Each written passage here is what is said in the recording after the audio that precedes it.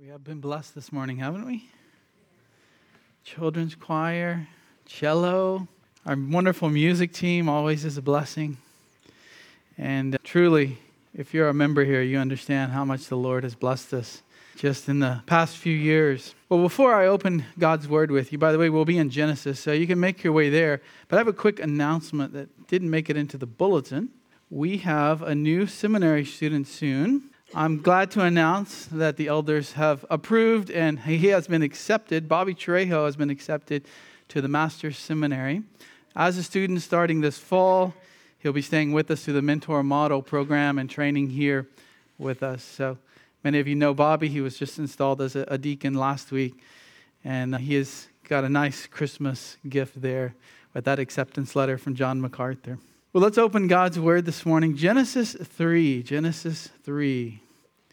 I want to read to you verses 1 through 16. I'll be really bringing out verse 15 and opening up the first Christmas story right here, the oldest Christmas story. I've entitled the sermon, The Promised Snake-Crushing Savior. The Promised Snake-Crushing Savior. I want to read this passage to you. I know you recently heard a bit about it in a sermon delivered by a missionary a few weeks ago. But again, our focus is verse 15. Let me read this passage starting in verse 1. Now the serpent was more crafty than any of the beasts of the field which Yahweh God had made. And he said to the woman, Indeed, has God said, You shall not eat from any tree of the garden? And the woman said to the serpent, From the fruit of the trees of the garden we may eat. But from the fruit of the tree which is in the midst of the garden, God said, You shall not eat from it, and you shall not touch it, lest you die. The serpent said to the woman, You surely will not die. For God knows that in the day you eat from it, your eyes will be opened, and you will be like God, knowing good and evil.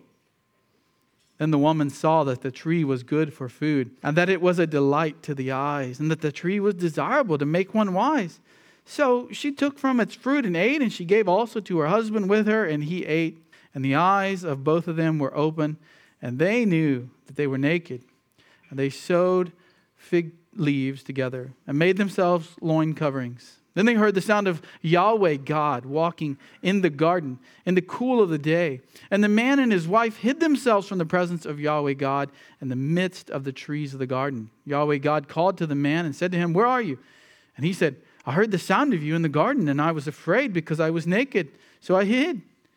And he said, Who told you that you were naked? Have you eaten from the tree which I commanded you not to eat? And the man said, The woman whom you gave to be with me, she gave me from the tree, and I ate.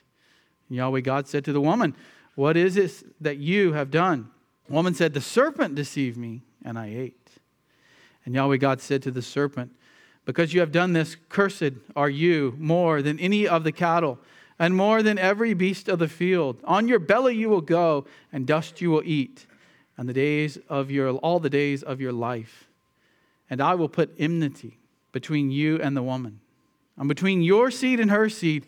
He shall bruise you on the head, and you shall bruise him on the heel. And he goes on to deliver the curse to the woman. To you, he says, I will greatly multiply your pain and conception. In pain you will bear children. Your desire will be for your husband, and he will rule over you. Then to Adam, he goes on to talk about the curse that Adam will receive. This is the oldest Christmas story. As I said in my prayer this morning, everyone's talking about Christmas this time of year, at least the Western world. We were in a secular store that normally plays ungodly music recently, and I heard Christmas hymns that we just sang today. And they're literally proclaiming the gospel through these hymns in a secular store. And people are coming in and hearing these. Now, we're all used to that as part of our culture. We know that Christmas has kind of become a tradition in our culture for the last 100 or 200 years. However, it is a wonderful opportunity for Christians. I mean, we're gathering every Lord's Day, no matter what. You can call it Christmas Eve or not. But this time of year, that's the conversation. That's what people are, if not talking about, at least hearing. And at least at some level, there's Christ's name being heard. There's Christ's name going out. And so I wanted this morning to look at the first of these gospel stories in the Bible. The very first one, what many evangelists, what many scholars, what many pastors call the proto-evangelium, which is Latin for the first gospel.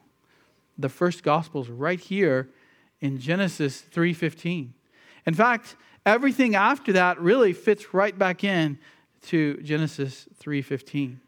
As Charles Spurgeon, the great preacher, said, "This is the first gospel sermon that was ever delivered upon the serpent. It contains all the gospel." He said, "There lie within it, as an oak lies within an acorn, all the great truths which make up the gospel of Christ." So I want to show you this morning. I want to show you 3 facts about our Savior in this passage, or connected to this passage. And to remind you of the context here, God has created the earth. He's created it in 6 days. He has made it good. In fact, by the time we get done with chapter 1 of Genesis, it says God saw all that He had made. And behold, it was very good. The creation was very good. And when we think about Christ's return and all the wonderful new creation that's coming, it is once again going to be very good. That means without sin, without corruption, without decay, without death. It was very good. Chapter 2 now goes back of Genesis and talks about Adam and Eve and how God created the woman for man. And it says that man was created in the image of God. He was perfect. He was innocent. He had all the needs met by his Creator. He walked daily, man did, with God in the garden. The relationship was close. It was intimate with God. And then we begin in chapter 3 to see a change. And this change will last all the way through the Bible, all the way through history, until we get to the very end of the Bible, the last 2 chapters. And we'll see there a change to an even better state than what was in the garden. Let's look now at Genesis 3, starting in verse 1. I want to show you, first of all, the first fact about the Savior is the need for a Savior. This snake-crushing Savior is coming because we have a need. And it's most clearly expressed in Genesis 3, 1 through 10, that I just read to you. Everything was perfect, but now here comes the serpent. And he says, because he was more crafty than any beast of the field, the context here is that God made all these beasts. He made them to serve mankind. He made them to glorify Himself. And we know the serpent here is the devil. It's Satan. Satan has taken control of this serpent to speak now. And he chose this serpent for a reason. Satan chose the serpent because the serpent was crafty already. God naturally built this animal with a craftiness, not necessarily sinful. But Satan now twists that and uses it. And here's what he says to the woman. Indeed. You like how he just starts off with that? A question is coming, right? Indeed, has God said? And this is where all sin starts right here. Has God said you shall not eat from any tree of the garden? Satan is very clever. If he had stated a direct question or an attack against God, Eve would have said, no way, I'm not tolerating that. But he just throws out a subtle question. He doesn't have to get you to move 180 degrees the opposite direction. He just needs to get a person that has a relationship with God to move one step to the side. Just a small little amount. Has God really said that? Any tree? He saw something in Eve that he could exploit. He chooses not to go to Adam. He chooses to go to Eve. And we don't know what Adam had told Eve. She probably understood something about the command based on what she's about to say to Satan. But he went after Eve to tempt her first. And a little subtle deception. A subtle deception. Because God had said you could eat freely from any tree except one. And here comes Satan. Did God really say that? Did He say you could not eat from any tree in the garden? He's making God sound very strict, very legalistic. Who is this God who would restrict you to not eat from any tree? He's still using this trick today. You know, Satan still uses this with you today. Has the Bible really said this? Is the Bible really without error? Is it sufficient for everything we need to grow in our sanctification? Does God's word really condemn homosexuality? Did God really create the world in 6 days? You know, as followers of Christ, as Christians, we're called to submit, therefore, to God, James says. Resist the devil and he will flee from you. How do you resist the devil? By submitting to God. How do you do that? By submitting to God's word. And that's what Eve does not do. Here's what she says to the serpent. From the fruit of the trees of the garden we may eat, but from the fruit of the tree which is in the middle of the garden, God has said, you shall not eat from it or touch it.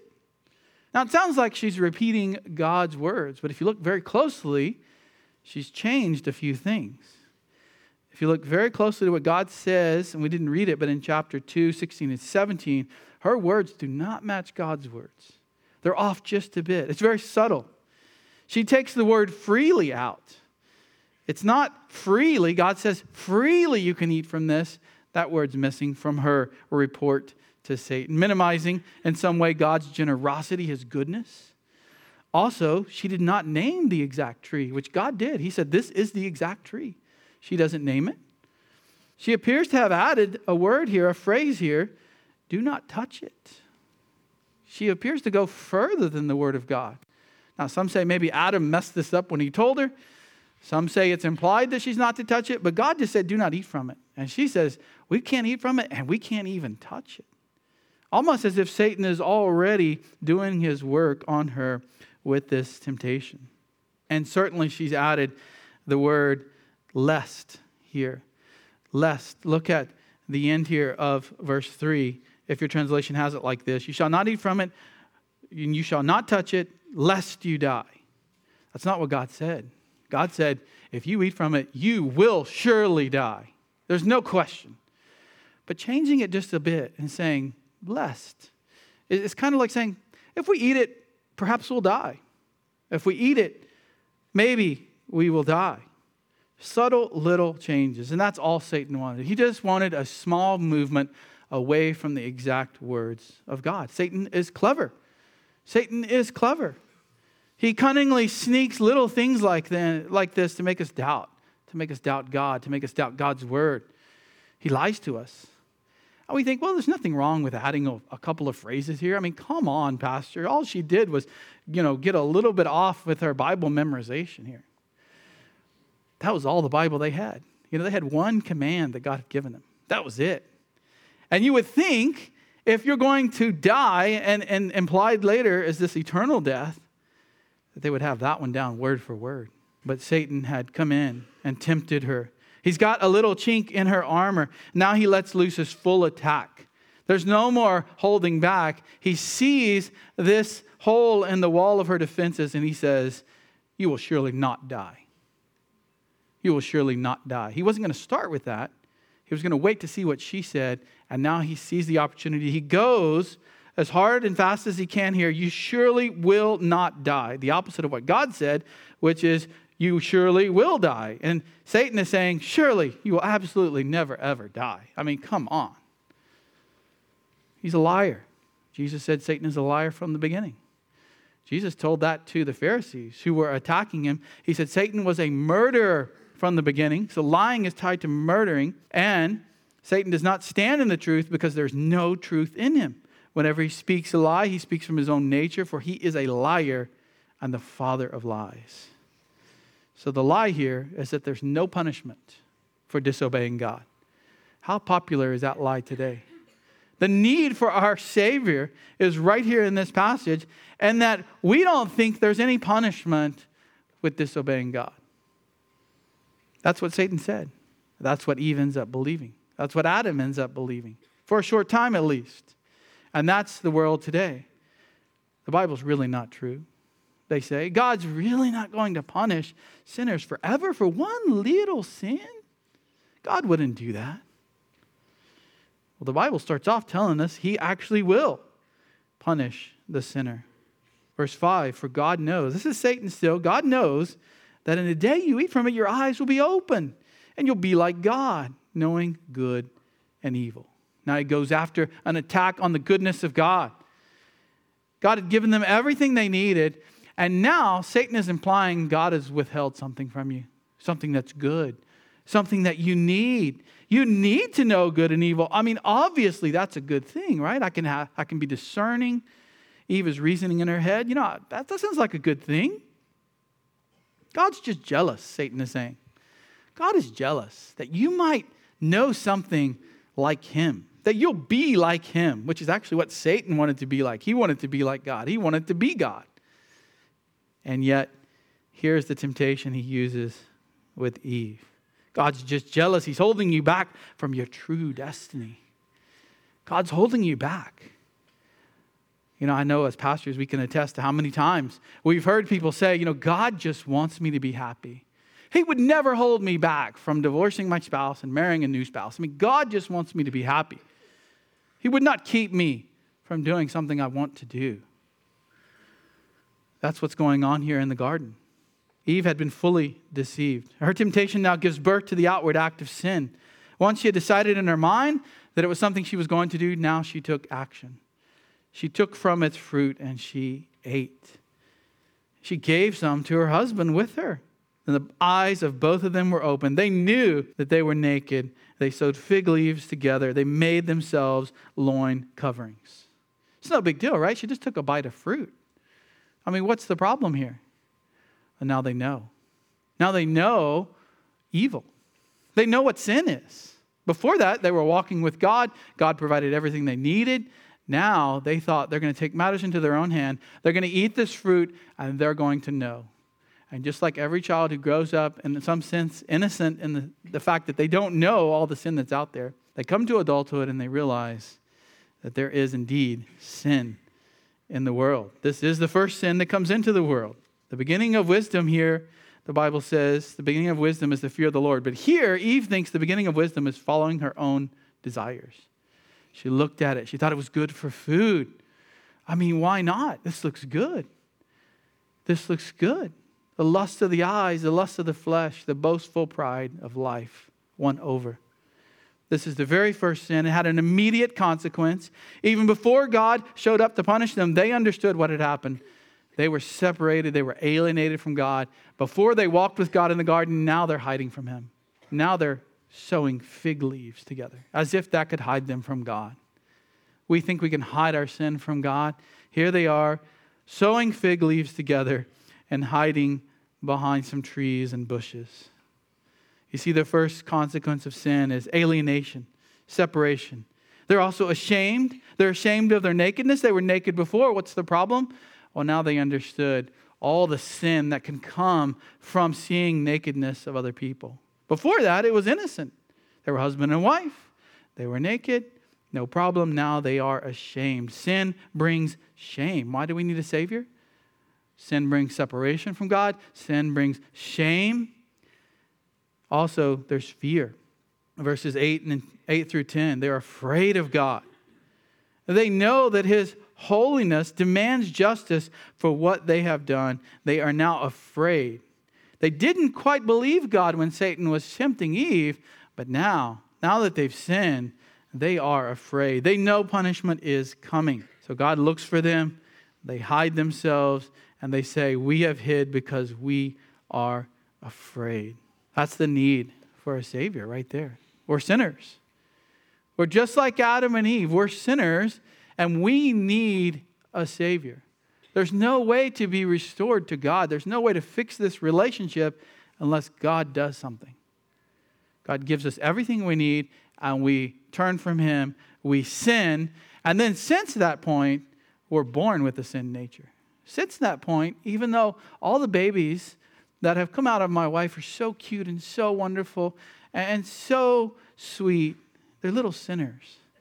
And they just start sinning as soon as they can, you know?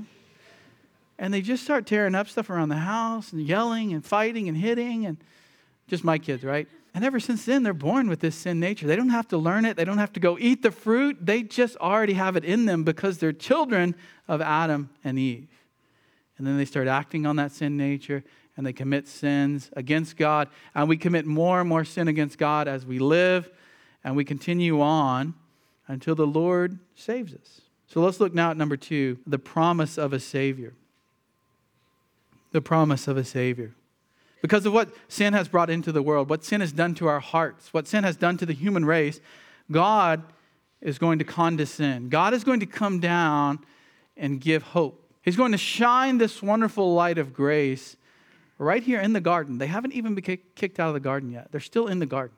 Punishment has not come to Adam and Eve yet. It's about to. But before that, God gives hope. He gives good news.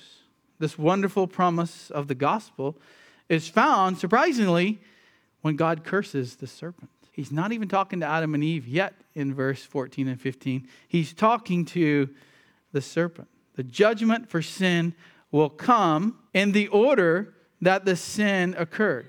Satan first sinned, Satan gets the first judgment. Then the woman, then the man. Verse 14, God begins with this judgment on the serpent. Yahweh God, using Yahweh, the covenant name, the name that Israel would know later when they read this, as Moses wrote this for the nation of Israel to understand where they came from, understand where all humanity had come from at this point in Genesis. They know Yahweh. That's the covenant God. That's the I am God. That's the eternally existing God. That's the God who existed before anything was and will exist into eternity forever. Yahweh, God, says now to the serpent, because you've done this, cursed are you more than any of the cattle, more than every beast of the field. On your belly you will go, dust you will eat all the days of your life. The serpent was cunning. It was crafty. The serpent, a real animal here in the garden, is now cursed. Serpents must have had feet and arms, must have had an ability to stand up erect, because the punishment, just like the punishment to Eve and the punishment to Adam, is something different than they experienced in the garden. This serpent stood up and could speak. I mean, Adam and Eve aren't even surprised that the snake is talking. Have you ever stopped to think about that? They're not even surprised that an animal is talking to them. And now, suddenly, this thing is going to have to slither and creep. You recall later when God is giving the food laws to Israel, he says, don't eat the creeping things. That's a curse here, that this serpent now has to slither, creep, just like we know him to do today. And even though the serpent was possessed by Satan, God punishes it. Animals are created for God's glory. They're created to serve mankind, and yet they have harmed mankind. Through Satan using the serpent has also been a part of this, has harmed mankind, and there will be a punishment in the world, in the animal kingdom as well here with the serpent. And it also reminds Satan. It reminds Satan that just like this serpent has been humbled and has to now slither through the dust, Satan is going to be humbled. Satan is going to be cast down. Satan is going to eat the dust, as we might say today. Satan tried to exalt himself above God. He tried to get higher than God. He tried to be more important than God. And he is now going to be the lowest. And the symbol will start right here with the serpent, God says, in the garden. Snakes not only are slithering, but they are poisonous. And they can kill and they can bite. I recall once camping out when I was a teenager. And thankfully, I never ran into a rattlesnake. When I was very, very little, my grandma told me that there was a rattlesnake where we were playing outside, and my uncle had to chop its head off with a garden hoe. But then when I was camping as a teenager, I jumped over some rocks, and I just heard that rattlesnake sound right below my feet. And I wasn't a believer at that time. I was just a kid, but I thought, wow, if that thing had bit me, we're an hour from, probably 2 hours from any hospital. I'm not sure I would have made it. Snakes are going to slither. They're going to cause a problem with humanity. But this verse, like some scholars say, this verse is just about a lesson of mankind and animals. That's not what it's saying here. It's not a lesson of how snakes became the way they are.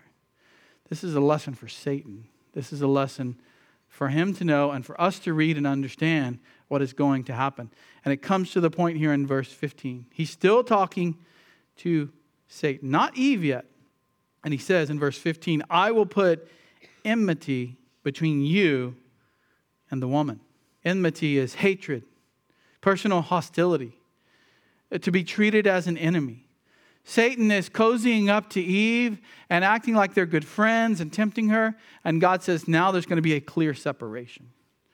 There's not going to be the serpent comes and talks to you and you wonder, you don't even wonder what's going on. Now, if a serpent does anything to us, we're going to think that's a problem. In fact, most of us hate snakes because of the danger that they present.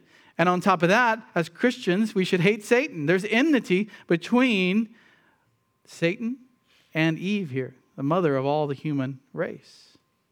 And it's God who's setting this up. Notice he says, I will do it. Have you ever wondered why there's this hostility between Christians and the world? Well, yeah, it's because they hate God, but God has set it up that way. He has set it up ultimately in His providence for His own glory. And we see that all the way throughout the Bible. Why is there evil? Why is there suffering? Because God is bringing a Savior. And the Savior is going to shine all the more glorious because of all the darkness that's out there.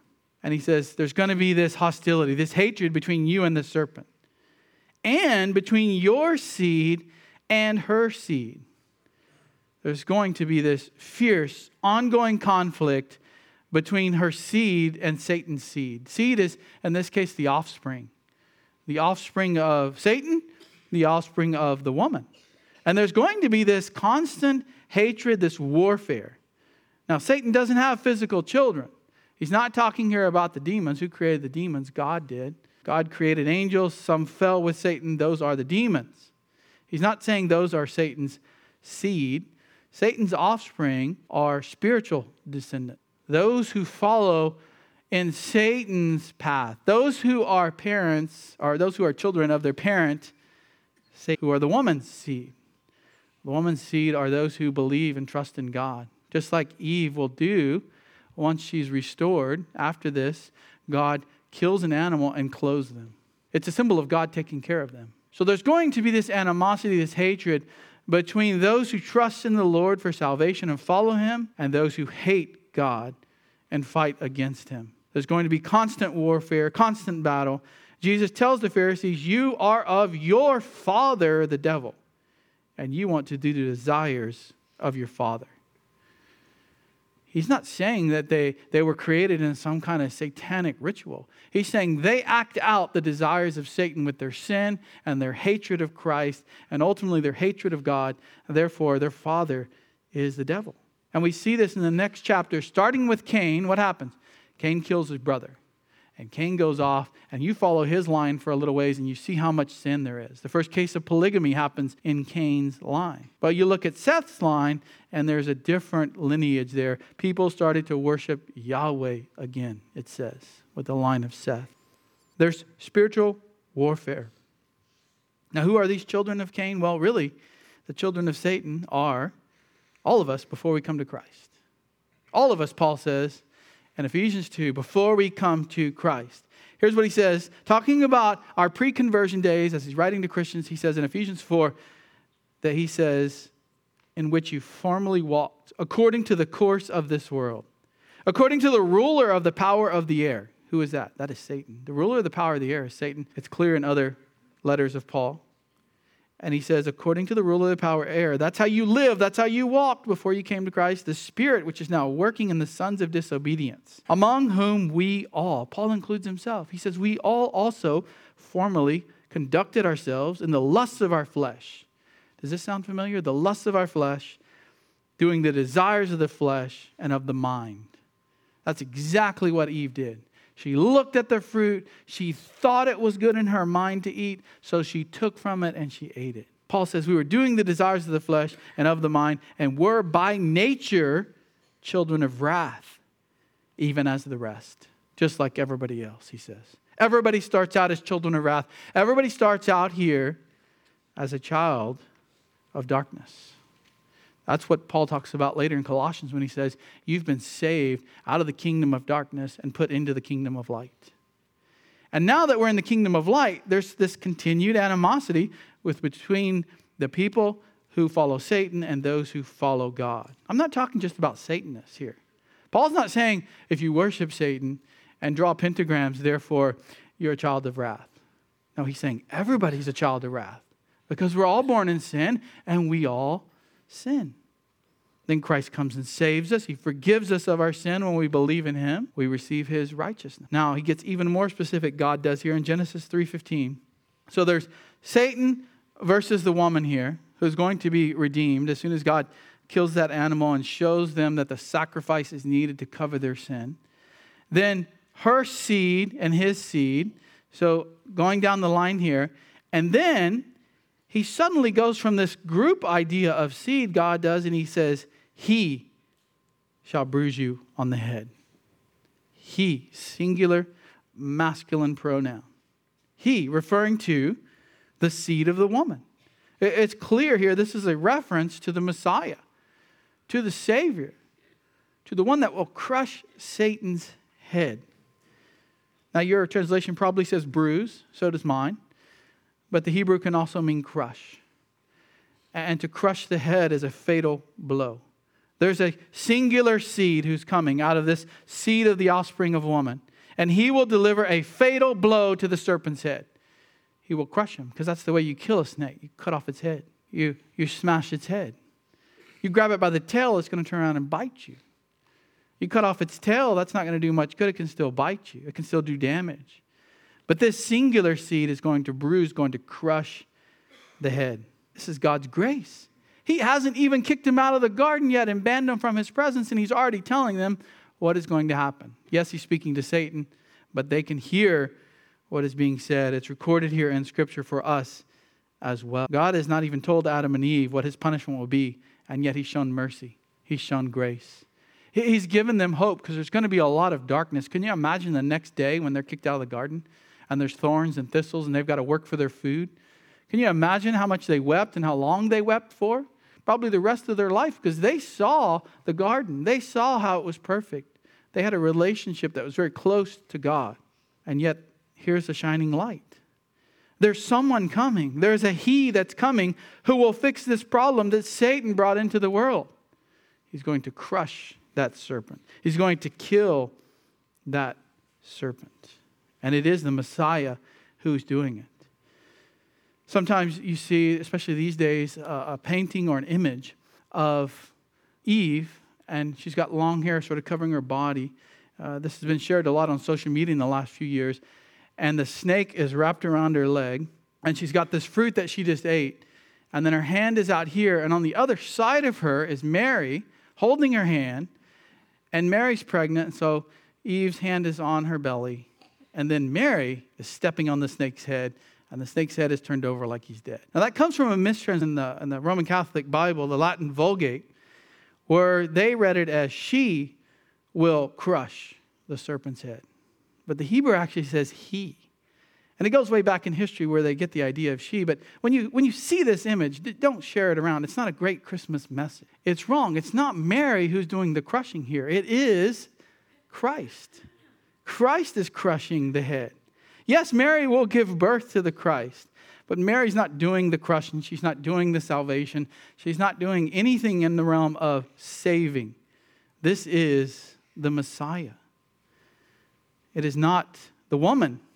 It is the seed of woman, God says, that will crush the serpent's head. And some see even more here with the seed of woman, because women don't have seed. It's the men who have seed. And some say this is a hint at the virgin birth, because there's only two places in the Bible that you see this seed of woman. It's right here, and in a moment I'll show you it's at the end of the Bible, both referring to Eve, or in the case of Revelation, to Israel. So this is the Messiah. And look, it's not over yet. One more line here. You shall bruise him on the heel, talking to Satan. And the Messiah will be bitten by the serpent. Serpents are deadly. They are deadly. They will bite you. And even though the Messiah is going to crush, he's going to kill, he's going to wipe out this serpent, Satan. Satan's still going to do some damage here. He's going to bite this Messiah on the heel, this seed of woman. In other words, the seed of woman is going to suffer. There's going to be some suffering. We know from later scripture that the Savior is going to die, but then be raised again on the third day. Now, the rising again is not here, but this bruising on the heel. In other words, from this point forward, the people who are reading this, the people of Israel and later the church, are going to say there's a promised Messiah coming. He's going to kill Satan. He's going to die, but then we know the rest of the story. He's raised again.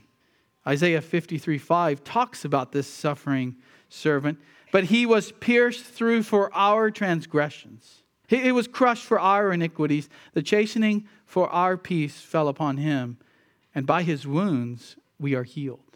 So even though Satan is going to bite him on the heel, the Messiah, and he's going to die as a result of that poisonous bite, God's going to use that as a sacrifice to cover our sin. Isn't it wonderful that God not only saw all this, but decreed that it will come to pass?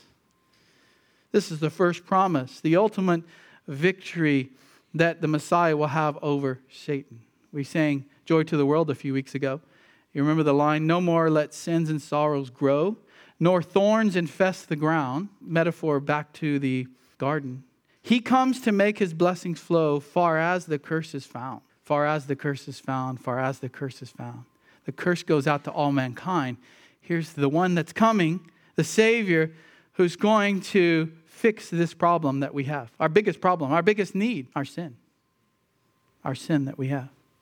This is why A.W. Pink, when he was writing his gleanings on Genesis here, he says, by woman had come sin. By woman should come the Savior. By woman had come the curse. By woman should him who would bear and remove the curse. By woman paradise was lost, yet by woman should be born the one who should regain it. Oh, what grace the Lord of glory was to be the woman's seed. Okay, let's look now at number 3. So we've looked at the need, we've looked at the promise of the Savior, but how does this play out in Scripture? How does this tie into the birth of Christ and the eventual defeat of Satan? Let's look thirdly at the coming of the Savior. They probably ask, as most people up until probably Moses wrote all the first 5 books of the Bible. So they're hearing this story about what happened in the garden, and people are asking, as Mary pointed back to even in her song, people are asking, who is this Messiah? Who is this he, this singular seed that's going to come from the offspring of a woman and going to be the Savior? Who is he? And you can imagine every generation is waiting. Is this the one? Is this the one? The song that we heard play on cello that we sang last week, O come, Emmanuel, and ransom captive Israel. There's one coming. And you see that in the New Testament when it starts with Matthew, Mark, and Luke, and even John. There's this expectation of the long-awaited Messiah. Who is the seed of woman? When will he come? Even angels did not know. They were longing to look into this. They saw what happened in the garden. They saw that one of their own, Satan, had deceived man and had been punished along with a third of the angels. And they're waiting, the Bible says, to see how this plays out. Martin Luther said the promise and the threat are both clear and obscure here. If it left the serpent in the dark about which woman would give birth to the seed of the woman, so that he had to think of every woman as possibly becoming the mother of the blessed seed. On the other hand, it gave our first parents great faith that from that very hour they expected the Savior. They don't know who he's going to be or when he's coming. Satan doesn't know who he's going to be and when he's coming. Would it be Cain? Well, that's the first child born, Genesis 4:1. Now the man knew his wife Eve, and she conceived and gave birth to Cain. And she said, I have gotten a man with the help of Yahweh. She's just been told that there's a Savior coming who's going to defeat this serpent, and he's going to fix this problem that we have because of sin. He is the solution. He is the salvation. And she said, maybe it's Cain. Not Cain, because he kills his brother and is cast out even further. Well, maybe it's Abel. No, Abel dies. He doesn't live a very long life. Well, maybe it's Seth. Look at 4:25 of Genesis. I think she really thinks it's Seth. Then Adam knew his wife again. She gave birth to a son and named him Seth. For she said, God has set for me another seed. Now we're going to see this word seed used all throughout the Bible. We don't have time to go through every single verse on seed in the Bible. I love how the LSB, though, makes sure we understand the word is not descendants or offspring, but the Hebrew word here is seed. God has set for me another seed in place of Abel, for Cain killed him. Okay, it's not Cain, it's not Abel. Maybe she thinks, I know who's going to be the seed of woman. It's Seth. It's not Seth. Or maybe it's Abraham. No, but through Abraham's seed, his Jewish offspring, God said, in you, Abraham, all the families of the earth will be blessed. In you, Abraham, all the families of the earth. So whoever it is coming through the line of Abraham. Well, let's go back to Genesis 6. Maybe it is Noah. We know it's not Noah because Abraham comes after Noah. But remember in Genesis 6, Satan hatched this plan. Satan hatched a plan to corrupt mankind. He hatched a plan through demonically controlled men who influenced the offspring through women, and the Nephilim were the result. And he is trying to corrupt mankind. and God wipes out the whole earth. Maybe it's Noah, everybody's thinking. No, it's not Noah. Noah gets drunk as soon as he gets off the boat. But God does say, I'll establish my covenant with you and with your seed after you. Who is Noah's seed? Well, Abraham is part of Noah's seed. Well, maybe it's Jacob. Maybe it's Jacob. It's Abraham's grandson, whom the nation of Israel is named after. Jacob, and none of his sons will be the snake-crushing king. But Jacob was given this promise on his deathbed, or he gives this promise through God. He prophesies about his sons. He's going, in Genesis 49, he's going through the different sons. And he says of Judah, the scepter shall not depart from Judah, nor the ruler's staff from between his feet, until Shiloh comes, and to him shall be the obedience of the peoples. So it's not Abraham, it's not Jacob, it's not Judah, but through Judah is coming one that will be the king of all the earth. All the peoples, all the Gentiles, all the nations will obey him. Well, surely it's King David. You can imagine in David's day, you've got Genesis, you've got all the first 5 books of Moses. You're probably hearing those taught in the temple. There's copies of those being read. Maybe it's David. Everything is going great. The kingdom has expanded under David further than it ever will. Maybe it's David. He's a man after God's own heart, except he's a man of bloodshed and adultery. It's not David. Even though the one to come will be in the line of David, even though David is a type of the one to come, it's not David. But here's what God says. Immediately after David sins and he repents, and God now comes to him and says, when your days are fulfilled and you lie down with your fathers, I will raise up one of your seed after you. This is the Davidic covenant. It's not just offspring here. The word in Hebrew is seed. I will raise up one of your seed after you, who will come forth from your own body, and I will establish his kingdom. He shall build a house for my name. Well, this sounds like Solomon. Maybe it's Solomon. And I will establish the throne of his kingdom forever. Not Solomon. This kingdom will last forever. There's one coming from your seed. And everybody hearing that and reading that from 2 Samuel here would have thought back to the promised seed, the seed of woman that's coming. There's what's called a seed theology carried all throughout the Bible. The Savior's not come. Israel goes into captivity for their sin. They turned away from God. Their sin gets so bad they're worshiping false idols. They're taken into Babylon. The northern 10 tribes are wiped out by Assyria. The Savior has not come. And you have a few hundred years of silence. And then comes the New Testament. And if you look at Luke chapter 3, we often hear Luke 2, the Christmas story there of the shepherds and the birth of Christ. But in Luke 3, there's a genealogy. What do you do with the genealogy? What do you do with all these names? Well, they're in the Bible for a reason. It's to teach you something. And here we see in the genealogy, which Luke traces backwards. And he goes all the way back to the beginning. And Luke 3:38. He's been tracing the genealogy. I think of Mary here, not of Joseph, even though he starts off by saying, supposed the father Joseph. But that's supposed. He puts that in there. And then he traces this line, which is different than Matthew's genealogy. I think this is Mary's genealogy. But look at verse 38. The son of Enosh, the son of Seth, the son of Adam, the son of God. The genealogy ties all the way back to Adam. And you could say Adam and Eve. Luke is telling us this is the long-expected Messiah. The snake crusher has come from Adam and Eve all the way down through David, all the way down to Christ. Now look at verse 4. Now Jesus, full of the Holy Spirit, returned from the Jordan and was being led around by the Spirit in the wilderness for 40 days. He comes from Adam. He comes from Eve. They were tested. They failed. They did not pass the temptation. They did not pass the test. Here's Christ, the second Adam. He is related all the way back. He's now put into the wilderness. He passes the test. Not only does he pass the test, he remembers the word of God and cites it against Satan exactly. Even though Eve changed it just a bit, not Jesus. He cites the word of God exactly every time Satan tries to tempt him. He does what Adam and Eve could not do.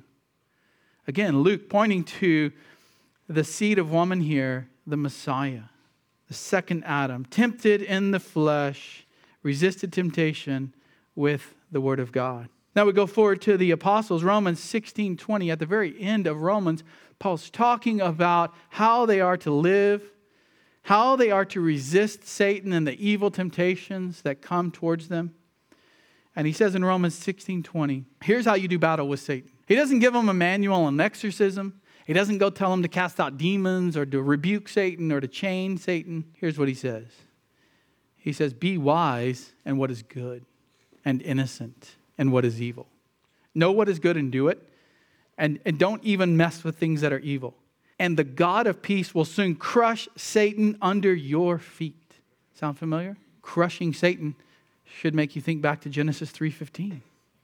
And not only that, he's going to crush Satan under our feet. In other words, the way we do battle with Satan is through Christ in us. Because Christ is the one who crushes Satan's head. How do we do that? We live out the Christian life through Christ in us. Now we go forward to Hebrews 2:14, and this is even more clear. Where does this crushing of the head really come to a point? Well, it's at the cross. It's at the cross. Hebrews 2:14, speaking of Christ. Therefore, since the children share in flesh and blood, he himself likewise also partook of the same. So the Son of God took on flesh. He's fully God, he's fully man. He's fully man means he can die. He can be our sacrifice. He can have his blood shed like a sacrifice would do in the Old Testament. Why? He partook of the same. He took on flesh. Why? That through death he might render powerless him who had the power of death, that is, the devil, and might free those through fear of death who were subject to slavery all their lives. Who is that? Everyone from Adam and Eve. What was the first thing that they did? They hid themselves. They were ashamed and they were afraid. What were they afraid of? That God was going to shout at them? No, they were afraid of death. They were afraid of death. They were afraid of the eternal spiritual death as well. And Paul, and in the book of Hebrews here as well, is saying that Satan will be crushed, and that happens at the cross. Galatians 3:16. Again, Paul, Galatians 3:16, now the promises were spoken to Abraham and to his seed. He does not say unto seeds, Paul says, as referring to many, but rather to one, and to your seed, that is Christ. So there's a seed, often that's Israel. They're the seed from Abraham, but sometimes the seed is in a singular sense, and it is the Christ. He that would crush Satan's head. Now let's go forward to Revelation 12. This is now the end of the Bible. Revelation 12, we start to really see this idea come back. The woman, the seed of woman. I just want to read Revelation 12, 1-5, and then I'll comment on it. Satan has been crushed, but he's still active in the world. So you could think of his head being severely injured, but he's still able to operate for a time before he is fully thrown into the lake of fire. And in the Great Tribulation, in Revelation 12, there is this vision that John sees. John is seeing the tribulation, but God gives him a vision talking about how all of this came about. How does this come up to this point? And he speaks here of the woman and the dragon. Got to get there myself. And he says, John says, I saw a great sign. It appeared in heaven, a woman clothed with the sun, the moon under her feet, and on her head a crown of 12 stars. Again, the Roman Catholic Church thinks this is Mary. You might be tempted to think this is Eve, but the 12 stars represent the 12 tribes. This is Israel as a nation. And she was with child. She cried out, being in labor and in pain to give birth. Then another sign appeared in heaven. Behold, a great red dragon having 7 heads and 10 horns. And on his heads were 7 diadems. And his tail swept away a third of the stars of heaven. A third of the angels followed Satan and threw them to the earth. The dragon stood before the woman who was about to give birth, so that when she gave birth, he might devour her child. So Satan has been oppressing God's people. He has been oppressing Israel, hoping to cut off this promise of the seed that is coming. And he sees where it's going throughout history. He sees down to Noah's line and down to Abraham's line, down to Jacob. And so he's trying to cut this line off. He's doing battle against God's people. And verse 5, and she gave birth to a son, a male. who is to rule all the nations with a rod of iron. And her child was caught up to God and to his throne. So that's Christ. He comes to the earth. Then he's caught up to God in the ascension. He goes back to heaven there, and he is at God's throne. The woman then flees into the wilderness. So we're now caught up to the tribulation time that John has been describing in Revelation. And if you skip down to see who this is, who is this dragon? Well, look here at verse 17. So the dragon was enraged with the woman and went off to make war with the rest of her seed. So he can't defeat Israel in the tribulation here. This is believing Israel. He cannot defeat Israel. So he goes now to make war on her seed. Seed. That's what it says in the LSB. I don't know about your translation. But the word here in Greek is clearly seed. With the woman and the rest of her seed. Who's her seed?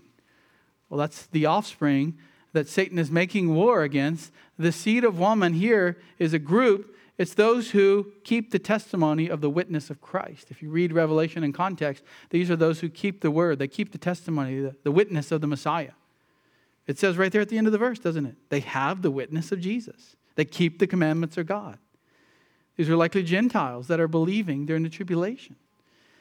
He's going to make war with them if he can't defeat Israel. He is Satan. And he is still trying to go after God's seed, the godly seed, all the way up until the very end. All the way to the very end. In verse 9, if you go back a bit, who is this dragon? The great dragon was thrown down, talking about heaven. He was thrown out of heaven. The serpent of old, who was called the devil and Satan. We're not just talking about symbology here. Yes, there is symbology. But behind that symbology, the symbol means something. The dragon is the serpent who is Satan. Well, what's going to happen to him? Let's now go all the way to the end. The seed has crushed his head at the cross. His punishment awaits. Christ comes back in Revelation 19. And in 20, he reigns with the resurrected saints for 1,000 years. Satan is bound for a time. He's not able to do all that he normally does. He's bound. And then in verse 10, defeated.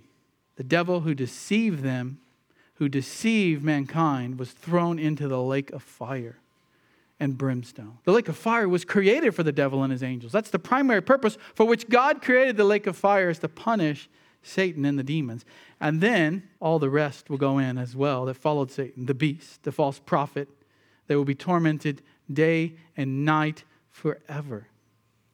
And then the next paragraph talks about anyone whose name is not found written in the book of life is also thrown into the lake of fire. Those who don't trust in Christ as Savior. This is what happens to the devil. It takes the whole Bible to get to the very end, the whole story, and we're still living this out right now. We haven't yet seen Satan thrown in to the lake of fire, but yet the deadly blow has been dealt at the cross. His head has been stepped on. He is withering around trying to do what damage he can do. But one day he's going to be completely thrown into the lake of fire. And that perfect new heavens and new earth will come about. And the last two chapters of Revelation speak of something even better than the garden. Even better than the garden. Because now we know what sin has done. We know how we're sinners. And we know how wicked we were. And we know how corrupt the world became. And God has restored it to something even better than the Garden of Eden. And we have eternal bodies forever and ever. Now that is a Christmas message that you're probably not hearing around the world as we think about a baby in a manger. The baby had to come because he is the seed of woman that will crush the serpent's head. We often sing about the angels singing at Christ's birth. Charles Wesley's song, Hark the Herald Angels Sing. It originally had 5 stanzas. We only sing 3. I don't know who decides to drop some of these, but 2 were dropped off the end. And I found this 4th stanza. Charles Wesley is putting words into the angels as they sing out on the plain as the shepherds are there and they're announcing the birth of Christ. And the 4th stanza begins, Come, desire of nations, come. Fix in us thy heavenly home. Rise the woman's conquering seed, bruise in us the serpent's head. What's the Christmas story about? It's about that snake-crushing Savior and King finally coming, dying on the cross for sinners, and then rising again the third day, and eventually throwing Satan in to the eternal punishment of the lake of fire. If you don't know Christ as Savior, you're going into that lake too. But if you know Him as Savior, you get the blessings of eternal salvation. The new heavens and new earth. If you think Adam and Eve were scared and they were redeemed as God killed that animal and pointed them forward to the Savior. But if you think that was scary, think about eternal suffering and torment in the lake of fire. Fig leaves won't cover it. Christ will cover it.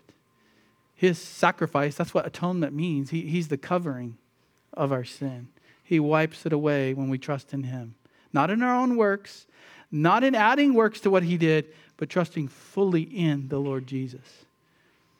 That's what we're celebrating here today. Lord, thank you for this text, that you gave us the gospel hope, even in a nutshell here. It was in a seed form, and yet we see throughout Scripture how it grew into a great oak tree. You told us more about the Messiah as the Bible was written.